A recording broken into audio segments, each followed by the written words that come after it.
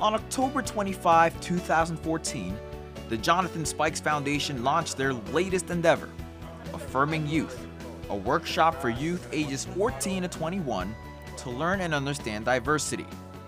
Parents were also invited to attend. Affirming Youth is a workshop where we come to affirm the good that is in each and every last one of you. Affirming Youth is a workshop where we come to affirm that you are competent, that you're capable, and that you are worthy of the best that life has in store for you. I personally believe that once we affirm the good in you, then you're able to see the good in everyone else. What is personality? What makes a personality? About 200 students, parents, and representatives from other social service organizations attended the workshop on the campus at the University of Miami School of Business Storer Auditorium. The workshop featured a 2-hour theatrical performance that included skits, dance, and musical selections focusing on the topics of body weight, sexual orientation, and bullying, among others. The overriding theme of the workshop was embracing divergent perspectives to foster more understanding with the ultimate goal of expanding empathy. Attendees answered questions in an open forum that was facilitated by psychologist Dr. Charles Gibbs and Dr. Alyssa Rothenberg. Participants also used technology by texting and tweeting the responses that were displayed in real time on a large screen. This allowed them to share their experiences in a non-judgmental, open forum. The crowd in attendance received a special treat when Sebastian the Ibis, the mascot of the University of Miami, made a surprise appearance. Sebastian interacted with the attendees, even taking selfies ready to be posted on social media. For more information about the Affirming Youth Workshop, visit their website at www.affirmingyouth.com.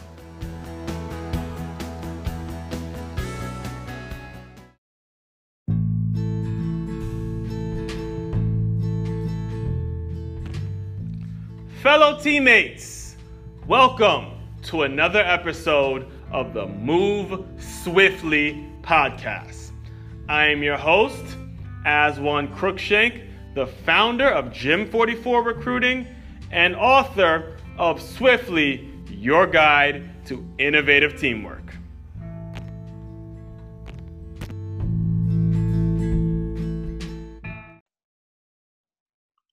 Teammates. Once again, I really appreciate you guys tuning in.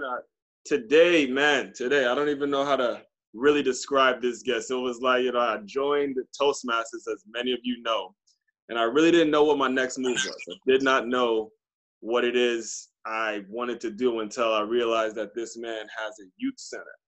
And it was after I gave one of the speeches and someone said, have you thought about speaking and getting your own youth center or whatnot? And I'm like, no, I don't even know how I would do that. And they said, Jonathan Spikes owns one. And I'm like, really? No kid. So Jonathan Spikes, welcome to the Move Swiftly podcast. How you doing, my man? I am doing great, and thank you for having me. Always, my man, always.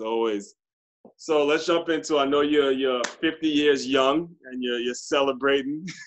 Yeah, still celebrating. Just not even halfway there. So I'm gonna just jump right into it with you, because I'm so interested in getting my own youth center one day. I've really always wanted to ask you, why are youth centers so important? Okay, youth centers are so important because it can reinforce skills. It can be a supportive environment and for kids to thrive, because not everyone have people in their circle or in their households or in their neighborhoods where they could feel they could be heard and be listened to and not be judged. And so youth centers tend to offer a safe space for kids to come and just be a kid. Right. And it doesn't matter what their talent level is. Like, when I think of youth centers growing up, I think of a place to play football or basketball. And if you're not good enough, you don't belong there. So talk a little bit about the kids and how they come as they are, and just what type of kids you would take or things like that, how it affects the youth in general. Right. That was interesting. Something you just said that back in your time, and you're younger than I am, but back in your time, that it was really a place for those who excelled in either sports or academics and things of that nature. But now the center that we have is called Affirming Youth, and Affirming Youth is just dealing with people who just are people. I grew up in Liberty City, Scott Projects in Miami, Florida. I didn't have a lot. I just didn't have a lot. We didn't have a lot of access. We had a lot of barriers in order for us to transform into a different type of economic space. And I remember as a child that it was said to us to just go to high school, graduate from high school, and get a county job. And that was considered to be a success at that time. And thank God I've been able to transform those limitations that was told to me. And because it felt so good, and I knew that others could do it too, that I decided to start Affirming Youth Foundation, which then opened up a youth center. And we opened it up in the same hood, in the same neighborhood, Liberty City, that I grew up in. And so the kids who we receive there have most likely have a lot of, experiences, life experiences, whether that be trauma, community violence, family violence, domestic violence, whether it is seeing people using drugs, selling drugs on the streets, whether it's seeing shootings and friends getting shot and witnessing shootings and murders and police officers and sirens and blocking off the streets with yellow tape and putting tarps over bodies. Those are the people that that are targeted for the services that we offer at Affirming Youth. Great, I love it, man. And teammates, I really hope you have your pens out and you're jotting it down. As I always tell you, make sure you're jotting these things down. The guests I bring on here are doing some incredible work, because I'm 31 years old and I didn't have to experience those things. Like I just said, I hear youth center, I think of one thing. And he just completely changed that myth, changed that thought process. And it doesn't have to be about athletics. It doesn't have to be about, this scout or this recruiter is going to be at so-and-so center. It could be just kids who are going through things in life that they shouldn't be going through, seeing things that they shouldn't be seeing. And there are people out here who are good-hearted people that are going to put the time and the work to put something like this, to make sure something like this gets built. Now, you guys weren't there. I was there when he made the speech for this place. And it was supposed to only be 7 minutes, Jonathan, but it went about 15. and I loved it when it comes to the grants and when it comes to just everything you had to live through. Can you just sort of tell them exactly what you had to do just to get the grants and all the things open? Touch on it a little bit. Man, when they tell you it takes money to make money, they did not. They did not sugarcoat it at all. It takes money to make money. So how are you going to make money? Here it is. I had a bachelor's degree in management, and that bachelor's degree taught me a lot of different aspects of about business processes and everything like that. But my career choice in the beginning of the stages of my early career was working at Miami-Dade Police Department. As a communications officer, 911 call taker. And I started, for some reason, psychology and things like that always was important to me. And I heard this term called emotional laboring, because while at the police department, I had got a call with the 2-year-old shot the 3-year-old, and the child was on the phone with the mother screaming and hollering, and the child died while they were speaking to me. You could hear the gurgling in a breath. And then I began to experience trauma, post-traumatic stress from that telephone call, because I had just had a child who was only like 2 or 3 weeks old when I received that call. And so I had equated the mother on the phone with that child as my child. And I experienced some psychological challenges from that. I mean, I got depressed, I was crying. Right, I went through all of that. And so I began to want to understand what was happening to me, because at the time, even at the police department, they didn't fully grasp what it was. And I was doing some research, and it was called emotional laboring. It was some doctor out of the University of Washington that had termed that kind of work that we do at 911 as emotional laboring. And so once I understood what emotional laboring was, we did a survey at the police department and gave it to the employees. And then we looked at the results. And the results showed that we were not responding to the needs of the employees. And because of that survey and because of the study that I had collaborated with the University of Washington, they moved me up into a training position. And then I was working at the training bureau. But there was always something more. I always wanted to go back to my community, my childhood experiences. So the first thing I did, I didn't just open up a youth center, I wrote a book. Yes. Go ahead, you can plug away. Yeah. Yes, I know what I am and I'm not what you call me. And the book talked about my own childhood traumatic experiences. And writing the book and being able to share those stories opened up many doors for me. And so then the next progression was, after the book, I wrote a play. After I wrote the play was done at the Adrian Art Center in Miami, and it put me in the media, put me in the headlines, it put me in the news. And then people wanted to know more about what I was doing. And then after that, in 2012, we started a program called Let's Talk It Out, because at the time, bullying became the hot topic, which is now called social emotional learning. But back in 2012, it was called bullying. And we had a program that I put together with a psychologist, Dr. Lisa Rothenberg, and two school principals, Mr. William Aristide and Mr. Clinton Neely.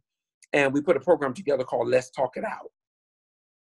And we got with the politicians in order to do this Let's Talk It Out program in January 2012.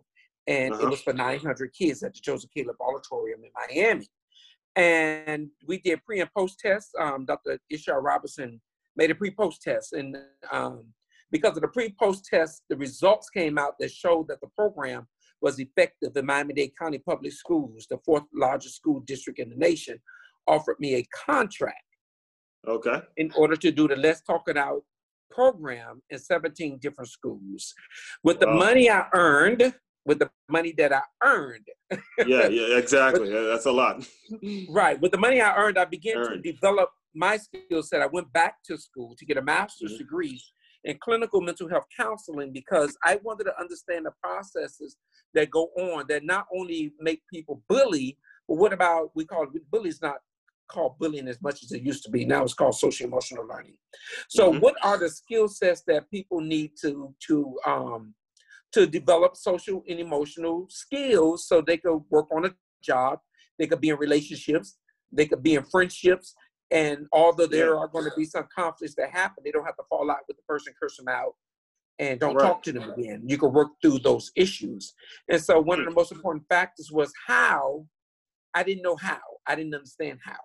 Right. So I had the practical skill from my childhood and from my own life experiences, but I didn't have the clinical skills, the theoretical concepts of what it takes in order to do this.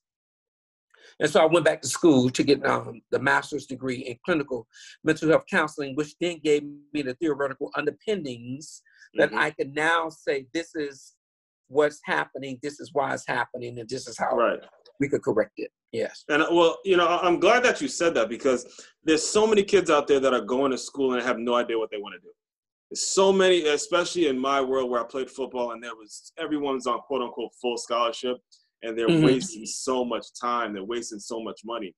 And teammates, I really want you guys to hone in on what I'm getting ready to say is, he went through something as a child and then he knew what he wanted to do. So the money wasn't being wasted. He went into those the school and said, this is specifically what I need to learn for this particular thing. It's a completely different experience when you're going in there and you knowing what you want. I cannot emphasize that enough. But I want to challenge you on that too, because it's not, you don't always know what you want, but you just make steps and life will reveal itself on its own. And so although they may be in school and taking whatever they're taking and studying whatever they're studying, that's not such a bad thing, because they're still learning some concepts. They're learning to think beyond their known. And so school, in my opinion, them going to school at least is preparing them for something. We don't know what it is, because I never knew in my wildest dream that I'll be doing I have a center that's expanding to a second center. So I never in my wildest dreams imagined that happening. So I don't discount the education experience, because it will help you as you continue, as your skill set continues to develop and expand. Yeah, but what what my main point though is making sure people aren't judging community college versus big time university. True. You know what I'm saying? And that's True. where I went to community college. I went to a big university. I went to a small liberal arts college, and I went online. And what I realized is education is education. And then I met you guys at Toastmasters, and there was the president's name. What's his name? Alex. There's Alex, and he's at least what it is 60s. He's like, I'm going back to school just because I want to be on deadline so I could read and stuff like that. And there's so many kids right now that are lost, and I'm glad you challenged me on that point, because I'm not against school necessarily, but I'm against the judgmental where you feel like you got to be at Notre Dame just to get a quality education. No, you can get one right there at a community college if you know in the back of your mind, this is what I want to do. So thanks for challenging me on that. And truth be told, I went to a community college. I struggled with college algebra. I struggled with biology. Likewise. I failed at math four times. And then they made the rule where you only can take the class so many times. As did I. I wouldn't even want to, I'm not even going to say what my SAT score is on here, my GPA. We ain't even going to get into that because I know my mother listens to this. It's like, all right, I ain't going to reveal that one. Right. But that goes to show those experiences prepared me to be a CEO, though. Exactly. And that's the point I want to get across. Resiliency. Now, say that again? Resiliency. Yes, sir. Now that kind of brings me to my next question, though, is who would you consider competition, though? Is it YMCA? Is it, I don't know, all the youth centers out there? Who's a competitor for me? I don't feel that Affirm Youth have any competitors, and I say that because the resources of the universe are so vast. There is no way I can service every single child. I wouldn't even try, right? And so I don't think anybody is a competitor because there is enough resources to go around for every single person, and especially for those who seek it. And so I run in my lane. I run in the lane that we deal with behavioral health, especially for post-traumatic stress disorder for kids who live in these communities that I grew up in that are suffering from all of the things that I said in the initial part of this conversation with the gun shootings and the community violence, the drug addictions, and everything that happens in those areas. So I don't have competition. I have collaborators, people I collaborate with, because I can't do everything. No agency can do it all, right? Right, and so you're just doing your part. So we collaborate with many different agencies in order to get the job done. And so I don't see anybody as a competitor. I see everybody as a possible contributor and a partner in this work that we do for our kids, because it's all about our kids. And that's how let's just say you get someone who doesn't want to send their kids to you or is just having a problem with what you're doing. You would approach that conversation and say, it's not about any kind of beef between me and you. It's all about what's best for the young person. Well, and also I would say that's the beauty of having choice, right? Yeah. That's the beauty of having choice. If you don't think that we fit what your child needs, then by all means, we will help you find another place to take them to, because the ultimate goal is to make the child better. Because by making the child better, we make the community better, and then we don't have to worry about locking them up or a feeling that we have to lock them up and sending them to prison, right? Because they have something to offer to society too. There you go. So we're just getting everyone to see the big picture. And I'm glad you said that again, because as soon as I had the idea of opening up my own youth center, I didn't really know how to ask that to Jonathan, guys. I was like, if I want one, is he going to feel like I'm a competitor, try to outwork him? But it's not like that at all. At the end of the day, our goal is, how do I stay in my lane? How do we help the kids? How do we help it so there is not so much gun violence? How do we make it so there isn't these problems, especially where he's coming from in Liberty City? I grew up in the suburbs, and he grew up in Liberty City, and there are problems everywhere. It doesn't matter. We have got to have it in our head what's going to be good for the kids. Say what again? Right. It manifests differently in the suburbs. However, the same principle applies. What are we going to do about our kids? Right. I started watching that show, All American, where it was about, they have a kid from Crenshaw and the kids in Beverly Hills, and they just show how it's the same problems. The same problem with a dad not being there in Crenshaw is the same problem with a dad not being there in Beverly Hills because he makes so much money that he's never home. And it's like, dog, it doesn't really matter where you come from. Everybody has these problems, and that's all it is. He used the right word: collaborative agencies, all these things, all these resources, all these things that we can do to work together and clean up what's going on. And we just got to stop fighting each other, plain and simple. Right. True. So I know you're busy. You're still celebrating. My final question, final thing I want to discuss with you is, I know you're a cancer survivor, and I've been affected by that disease. And actually, we met with the Dolphins Cancer Challenge, and there's so many things we've got going on. Any words of encouragement that you can give people that are struggling with it right now? They're probably listening in. They might be giving up with COVID and all this stuff going on. I'll just love it if you can give them any words of encouragement to say, keep fighting, from someone who's actually been there. Okay. You're going to be surprised by my answer because cancer is such a personal experience, the cancer journey. Some people don't like you to say cancer battle or fight. Some people don't like the word fight. So we'll say journey. The cancer journey is a very personal journey, right? In 2013, after I had the play at the Adrian R Center, was on television, in the newspapers, in magazines. Here it was. I thought I was going to see my name in lights on Broadway, and I was going to have all of this money, right? That's what I was thinking. Only 6 weeks after, I was on television, in the newspapers, in the magazines, on the radio, to be diagnosed with a deadly disease of cancer, cholangiocarcinoma. And I was told that I had a 3-year prognosis. So it blew my mind. It blew my mind. Okay. I had a son who was in the 8th grade, and I had a daughter in the 6th grade. And God knows my childhood was hard and it was rough. And I didn't have loving parents. I didn't have, my daddy wasn't there. My mother wasn't there. I lived with so many different people. And the ultimate goal for me was to be there for my kids, Absolutely. Absolutely. And so for the doctor to sit there and look me in my face and tell me that you have a 3-year prognosis, I'm like, well, my son would just be in the 10th, 11th grade, and my daughter would be 2 years behind him. So she'll just be going to the 8th grade or the 9th grade. And that was a hard pill for me to swallow, right? And so I was angry with God. I was disappointed. I was angry. I was shocked. I was sad.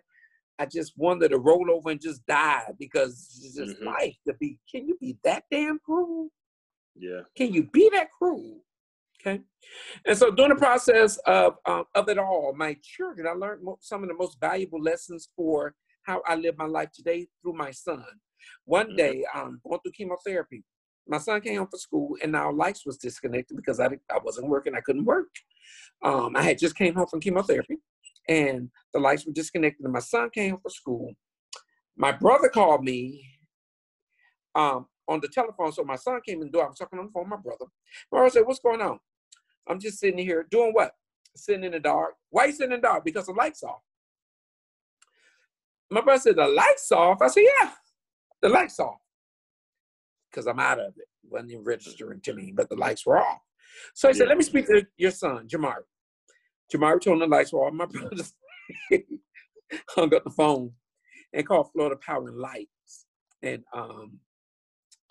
got the lights back on. But my son sat next to me, came through the door, sat next to me and looked at me and said, Daddy, I'm so glad that your phone doesn't ring like it used to. Wow. I said, what? He said, I'm glad that your phone doesn't ring like it used to because you were so busy. You didn't have time for anything. Oh, man. Wow. Man. Man, oh, man. Man. I tugged on the heartstrings. I tugged on my heartstrings with that one, boy. Man. Teammates. Now I got him saying, man, oh, man. Listen, that one touched me. That touched me. Yes. That touched me. Because you guys got to, I don't want to cut off the story, but you guys got to understand, I've been in Florida without any family and friends. When I joined Toastmasters, man, they said it. It's in the club mission. It'll be a place where you can grow, you can develop, and people are going to become like family. So for you to tell me that, man. But go ahead. I didn't mean to cut you off. I don't want to. No. And so what it said to me was that here it was. I thought that to be good to my children, I needed a certain amount of money. Yeah. I needed a certain amount of status, that I had to have this and I had to have that. And I was doing it for them. But my son said, all I need is you. Man. And you are so important to me that sitting in the dark next to you, without you having all these interruptions, is the most important thing to me. Excellent. So cancer then became a spiritual understanding of the ways that I was not showing up in life. That's what it became about to me. So it became about me understanding how the things that I thought mattered really didn't matter. Wow. Family mattered. Yeah. All the places I was going, all the things that I did, all the fine restaurants, all the designer clothes, none of that mattered at the end. What mattered was sitting there on that couch with my son and enjoying that moment where my phone wasn't ringing and being and his moment being interrupted. And that's when I realized for me that the cancer journey was more than just a physical illness. It was also a spiritual journey and a spiritual illness on the ways that we don't show up in life. And thankfully that my 3-year prognosis is now 2020. And so it's 6 years. Amen. Yeah. Hallelujah, man. We're glad you're here with us. The world's, I don't know. It's God. It is God. And he's not, as you guys know, he's not the only cancer survivor that I've had on here. And every last one of them has had a very similar story to where they looked at life and they were going, and you haven't heard the episode yet, but same guy, same situation. They were going at a pace, at a rate, and then this happened. It just slowed them down. It slowed them down. Yeah. And then go ahead. And in the beginning of the slowdown, you're pissed off. Wait a minute. Wait a minute. Yep. I'm supposed to be on Broadway with this play, making all this money. But I couldn't do anything, and I lost. My car was repossessed. You know, the lights, I told you, lights were turned off. The car was repossessed. The money wasn't there. Friends went back and got my car, and life began to get better. I had to go through chemotherapy. I couldn't tolerate the chemotherapy. It burnt me. It burnt in my veins. It really did me in. However, chemotherapy does work. It works for some people. And then everybody became a medical expert. I was so inundated with people, take this, take that, jump off the balcony. Yeah. Go drink some sand.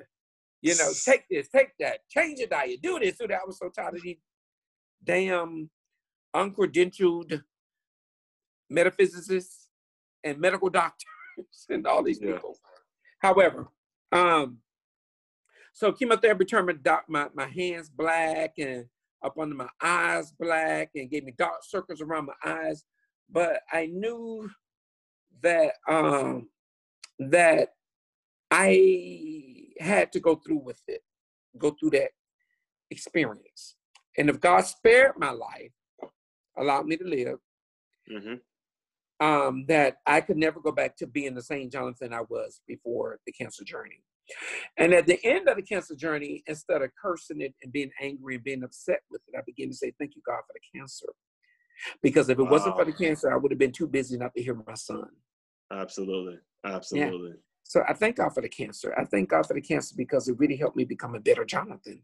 It helped me become a better me. And since the diagnosis and the bleak prognosis, I opened up a youth center. Amen, bro.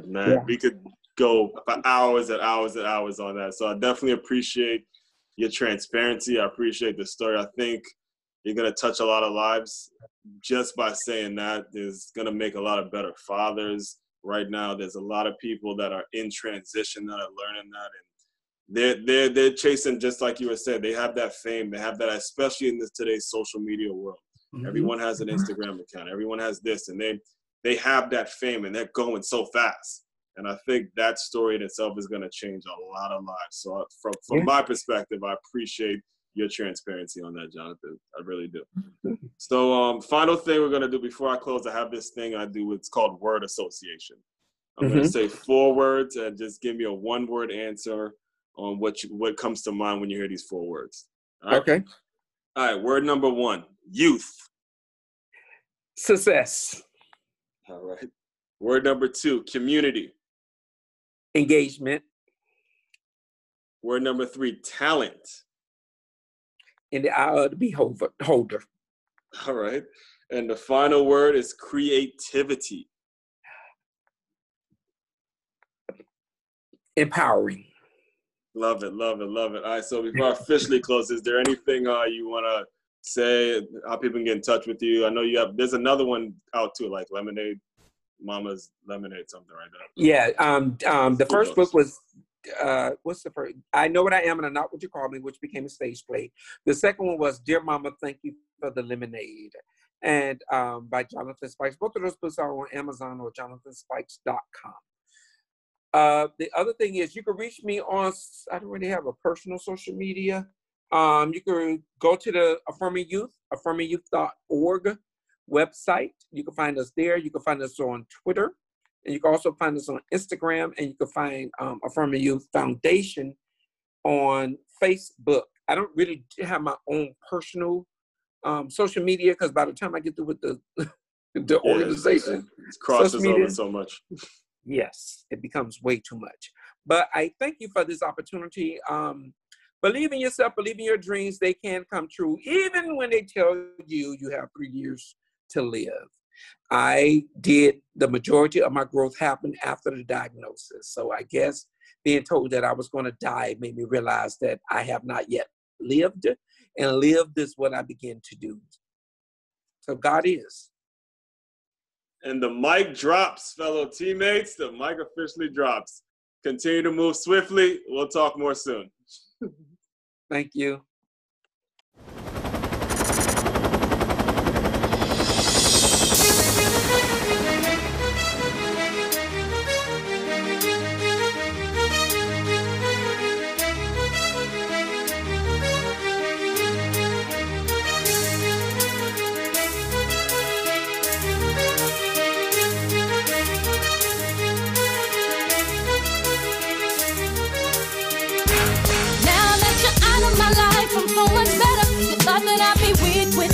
But I'm stronger. You thought that I'd be broke without you, but I'm richer. You thought that I'd be sad without you, I love harder.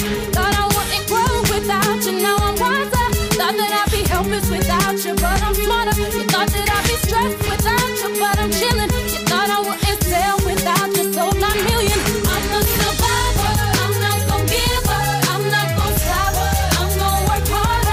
I'm a survivor, I'm gonna make it, I will survive. Keep on surviving, I'm a survivor, I'm not gonna give up, I'm not gonna stop, I'm gonna work harder. I'm a survivor, I'm gonna make it, I will survive.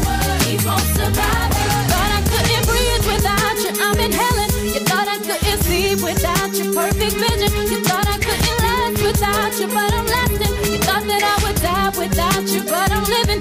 Thought that I would fail without you, but I'm on top. Thought it would be over by now, but it won't stop. Thought that I would self-destruct, but I'm still here.